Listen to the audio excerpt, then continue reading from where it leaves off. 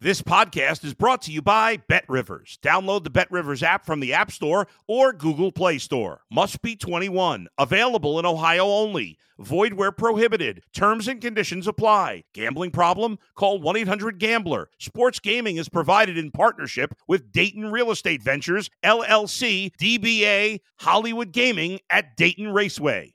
If you're a tennis fan, you'll love Betting Weekly Game Bet Match on the BetRivers Network. Whether you're a bettor or just love tennis, you'll enjoy the in-depth analysis each week of the tennis calendar. Subscribe to Game Bet Match today from your favorite podcast provider.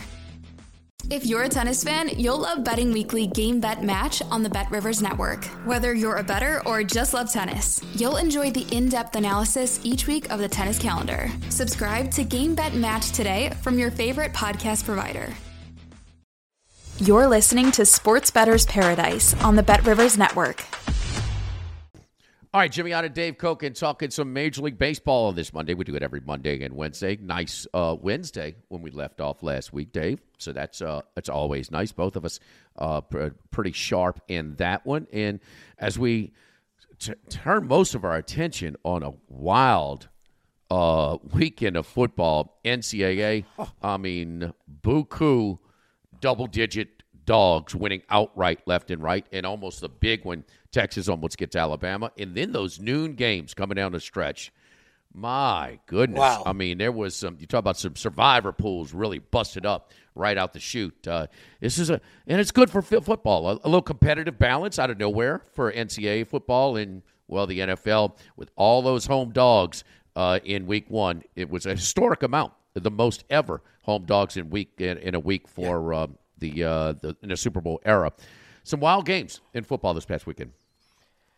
You know, and the NFL is not perfect by any means, but you'll have to sell me on the idea there's anything more fun to watch on Sunday than the National Football League. They know they put a product out there that it's just incredible. And so many people I know, especially females, who aren't sports fans, they just dig the NFL because you can be excited by these games. You don't know what's going to happen at the end of the games. And, I mean, yesterday was just classic stuff. These are great games. The only dud, really, there were a couple that weren't much in the early going. The Sunday night game was kind of a dud. The Bucs were all right. The Cowboys were absolutely terrible. And so that was a not a very entertaining game. But the afternoon and morning sessions were incredible. No doubt, they really, really were, and a lot of them came down to the wire too. I mean, as bad as Derek Carr looked, I mean, they've got a 2-point conversion from a yard away after a penalty to cover the spread there. So you had missed extra points decide games where Cincinnati could not make an extra point with the clock at 0, and bad snaps. Yeah, some bad snaps. You had the new sod at Soldier Field. Well, that didn't exactly have a great debut. No, you know what? I'm gonna argue that with you. Because I've seen that field, not in person, but on TV, and it just turns into a mud bowl. Or at least it had in the past. It was a little slippery and slidey yesterday, but it was raining like crazy. I thought that turf held up pretty well compared to what we're used to seeing. I'll give you a very funny story. This goes back a lot of years when I was doing Sunday mornings for the now long-gone Sports Fan Radio Network. And we had a Sunday NFL preview show from the MGM Grand. And we'd have correspondents on from each of the home stadiums. And I still remember this vividly. It was the Bears were at home against, I think it was the Lions. I just know the Bears were at home. And Dan Pompey, who's still very much a big part of the media, he was our correspondent at the time of the Chicago Sun-Times. So we've got him on, and it was pouring in Chicago that morning. And Dan's talking about the fact that he's standing on the field, and he's literally up to his ankles in mud, just standing there. So the next commercial break, I took every penny I had in my pocket, ran to various ATMs, or ran to the ATM with various cards, And I got as much down on the under as I possibly could because he basically was saying the field's unplayable. And I think the final score of the game was 6-0. So good information always comes out on top. I will lean on my buddy Kevin Kickles, who has been a season ticket holder for over 40 years at Soldier Field. And the text was him. It's like, I said, "You wet out there?" And he says, "What a joke, the new sod, but they forgot about the drainage." Now, maybe they're fed up with the McCaskies and they just want to blast every move they make, but he wasn't happy. And it was, a thunderstorm. Horrible before the rain. They're working the squeegees, looked like it was going to start, and then late in the third, early in the fourth, it comes down again. And but, it was over. If it rains that hard, I don't know that any field's going to hold that kind of rain. There you go. In any case, it's a heck of a win for the Bears. I don't know if you're giving Trey Lance much of a break. I got to tell you, it's a good thing they haven't moved Garoppolo yet. He didn't. Now, again, there's maybe a reason it was the they re-signed him after they looked at him in August. There's no doubt. Maybe it was the weather, but he may develop. He was not good. He may develop. We don't know. Oh, sure. But, he's just a kid. He is far from, a bona fide starter in the NFL. Yes. He's big, strong, live arm, athletic, but it's just more in playing football in the NFL. Unless they just want to go to the old read option like they did when Harbaugh got him to the Super Bowl, where they were just used a running quarterback the whole time. But nonetheless, there were some good games, and we'll see about that. And I'm happy with my Eagles. Dak Prescott's going to be out for a while. We talked about that offensive line with Tyron Smith. All right, let's move to the Major League Baseball, Dave. And Cleveland and Connor Pilkington are $1.20 and 7.5 against the Angels in Detmers. Cleveland goes to Minnesota with a 1.5 game lead over the Minnesota Twins. They sweep the Twins at Target Field and come back now with a 2.5 game lead over the White Sox and now 4.5 over the Minnesota Twins. Pilkington and Detmers, similar type of numbers. Cleveland $1.20 and 7.5. Yeah, I don't want Pilkington. His control isn't good enough, and I don't want the other team. That's about what that comes down to. It was a game where I just couldn't really make a decision. $1.20 though with a team that's hot, who's in contention against a team that has been classified as checked out a little bit this year. Yeah, but the problem is not a temptation, Dave. No, not for me. I don't. I just don't. I've seen enough of him to not trust him at all. Gotcha. We've seen enough of the next guy in Framber Valdez in Houston to trust him. And keep in mind, the 4 runs he gave up last time, that 2 of the 4 were unearned. And you could say what you want about ERA, but still, and you could say what you want about quality start classifications. But that would have qualified as a quality start, and it's just one after the next, after the next. It's a big line, 215 and 7 here against Detroit and Rodriguez. He can overmatch this Tigers lineup, even though Detroit has had some success, we'll put some in quotes, against lefties at home. But Valdez is just going to go out there and get the job done. He's basically a guy you just can't bet against at this point. So maybe you look to pair them in a parlay with somebody. I'm not going to bother because there's a big favorite that I do like on the runs line, which we'll talk about in a while. But I'm not going against the Astros. All right, talking about let me see, the run line right now for the Astros, and this one is minus 122. And you know how I don't mind taking those run lines on the road only. So that's a consideration. We'll come back and recap our picks a little bit later. Cincinnati and Minor, $1.39 and 9 against Pittsburgh and Wilson. Pirates are 2-7 in the month of September, but Reds actually 5-4 in the month of September. So they are showing you that they are still kind of battling it a little bit. As I look, this line is going down a little bit to $1.37. Reds and Pirates. I don't want to back Mike Minor. I'm never going to back Bryce Wilson. This is truly a garbage game. We're going to get a few of these down the stretch where it's like, oh, yeah, they're playing. This one falls into that category. the game will get very few views. I would suspect, especially with Monday Night Football, this is going to be probably the lowest volume on the board today in baseball. Toronto in Berrios, and boy, they just keep rolling him out. That lofty ER right now. He's got it's a little bit of a sample size. 146 and a third innings now for Berrios pitching, and he would have more if he has pitched effectively. But don't worry about a tired arm and a pitch count with him in most of his starts. 5.23 ERA at a 1.39 WHIP is lofty. Tampa Bay, Criswell, his only appearance in a inning and a third, he gave up 6 hits and 3 runs. The only way to go is up from there. Toronto, $1.50 and 8.5. Boy, if it wasn't in Tampa Bay in the St. Pete Dome where runs are tough to come by, man, that total is that over is tempting. Oh, I agree. I mean, that's the only way I can look at this. But they priced it high enough to keep me away because it's getting 9 on the board of that building is just not easy. But Berrios, don't want any part of him. And based on his very small sample, Criswell against this lineup, well, I don't know how long he's going to be out there. But while he is out there, he's a candidate to get knocked around. I guess if I had to bet it, though, given how badly Berrios has fared on the road this year, I guess I'd take my shot with Tampa if I had to. I tell you, and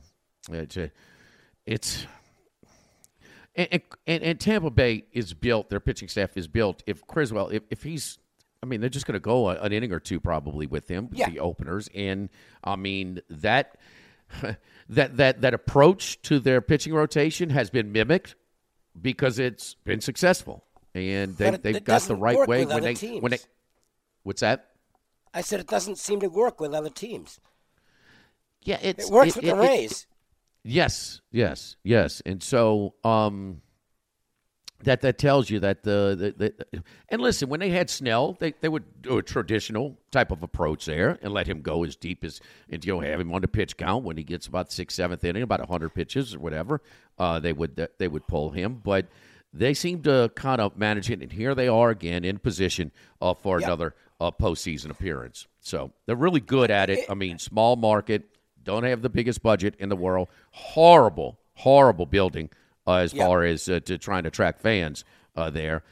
They've got more New York retirees, it seems like, going to the games when the Yankees come to town than anything else. And they just, every year, they are right there, and it looks like they're headed to the playoffs. I agree. That's a little bit of a temptation. Criswell was terrible the first time, but he's not going to probably be in there very long. No, and I think he'll probably do better than he did the first time. And look, say what you want about Kevin Cash. And the Blake Snell yank in the World Series. He is very strong on analytics, and Snell's analytics were pretty clear at that time. There is nobody who knows his pitching staff better than Kevin Cash. He's excellent. Guy's a great manager. I mean, it's year after year, after year. All right, the Mets, and Chris Bassett's been a nice addition for them this year. I mean, he has been really good this year. Low 3 RA, just over 1 WHIP. Assad, maybe not that overpowering stuff. Kind of like caught up with him for the Cubs last time, as he was hit pretty hard. Mets 295 and 8. Run line is -1.5, -134. I think we talked about that with Assad, where the numbers looked okay, but if you actually watch the pitch, it's like. His stuff is probably not going to play at the big league level. I think he's strictly a relief pitcher. And Bassett has just been rock solid for the Mets. Under the radar, too. He gets no attention. But he's been very good for them. This should be a role for the Mets. So the Mets, 295 and 8 there, -1.5, -134 at home. Dodgers and Anderson, 205 and 9 against Arizona and Nelson. Anderson now over 154, 2/3 innings pitched with a 2.73 ERA and a WHIP at 1.03. This is outstanding stuff for him, and to get this many decisions, he's having to go long and deep enough in the game to qualify for those decisions. What do you think of Anderson, Dave? He's having a great year. By the way, this is the matchup that will get the most attention in Las Vegas from fans, not necessarily bettors.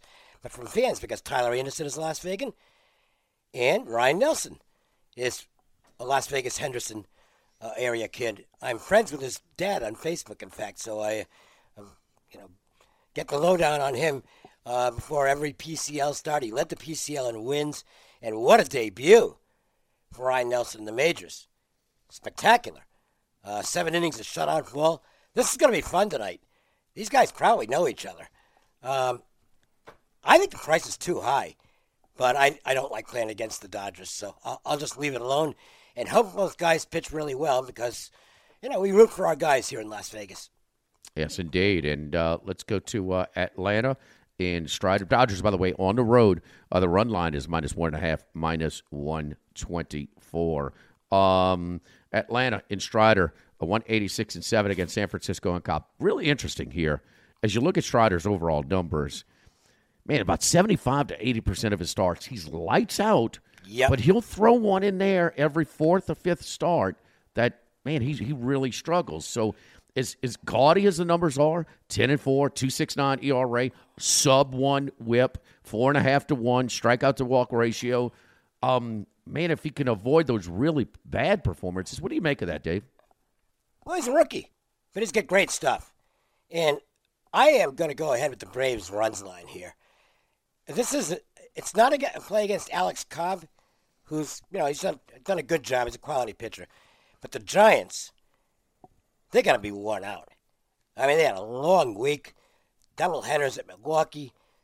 Then they had to bust into Chicago. Long weekend. They played a Sunday night game on top of that. And now have to travel back out west. Doval probably won't pitch tonight because he pitched an inning plus last night. So end of the game might not be good for the Giants. Even if you give Cobb the benefit of the doubt here, the Braves' offense is vastly superior. I think the scheduling dynamics completely favor Atlanta. And the price isn't bad in the runs line. It's -105 or thereabouts. I'll take the Braves -1.5. All right. So Braves first 5 is -0.5. No, I'm going full game. Yeah. Braves. Let me get to it. Braves -1.5, -103 right now. Here we go. One. That's not bad. What's that? That's not bad at all. I mean, normally when it's a runs line, I want to get plus money. But considering the scheduling dynamics, I think I'm okay with laying a couple of pennies here. At least it's not -120 or something like that, which I hate doing. But because runs lines aren't that easy. But I think at this spot -103, that's worth a bet. All right, and that's your one bet tonight is Atlanta -1.5, -103. I like it as well. Really, really good. I mean, they're 1.5 games back now. The Mets. That all important. Number 2 seed that we've talked about a ton for obvious reasons. A playoff format. There's a huge advantage to be the 2 seed over the 3 seed. I also like the Astros -1.5, -122 at Detroit with Valdez. I don't have to go to a long explanation there. Going to take a little shot here, and here's the deal. Berrios, what would you say, Dave? 2 out of 3 times he's basically having a rough outing, does it say? Yes. Okay. Especially on the road. I'm going to go Tampa Bay over 8.5 parlay plus 295. So banking on that will get to Berrios. I mean, even nice price. What's that? Nice price. Yeah. So Tampa Bay's coming back plus money. So. And then over 8.5. So Tampa Bay, I'm trying to just capitalize on them just rolling out Berrios every time. I can live with it if he somehow pitches the gem in a pitching friendly part. So I'll go Tampa Bay over 8.5 plus 295. Houston -1.5 -122. And I also like your Atlanta -1.5 -103. Russell Wilson makes his return to Seattle tonight. Anything? Yeah, I don't want to lay 7. So I'll stay out of that. But the Seahawks might be really bad. We'll have to wait and see. Geno Smith. How mad is Drew Lock? He couldn't beat out Geno Smith. He's not as good as him, Dave. I'm sorry. He is not. Well, that doesn't speak well for Seattle. But laying 7 on the road in the NFL is something I generally won't be doing. The home dogs were profitable in the opening week. And I will go again with that home dog. And I think this is sort of a Super Bowl for Seattle. The 12th man doesn't need a whole lot to get loud about, but they were going to be a factor tonight. And I'm going to say Geno Smith, is he that far off on his path from, say, Marcus Mariota? Mine is being, Mariota went as the number 2 pick. But I see a veteran guy has been knocked down, was not good early, but has kind of had some time to sit down and been serviceable, because Mariota, I thought, was serviceable yesterday. I'm going to hope for just a serviceable Geno Smith at home in front of a rowdy crowd to keep it close tonight. The one thing he doesn't do that he did constantly when he first arrived is he's not as bad with the turnovers. That guy used to be a fumble machine because he just didn't know how to take a sack. And, of course, interceptions were also a problem.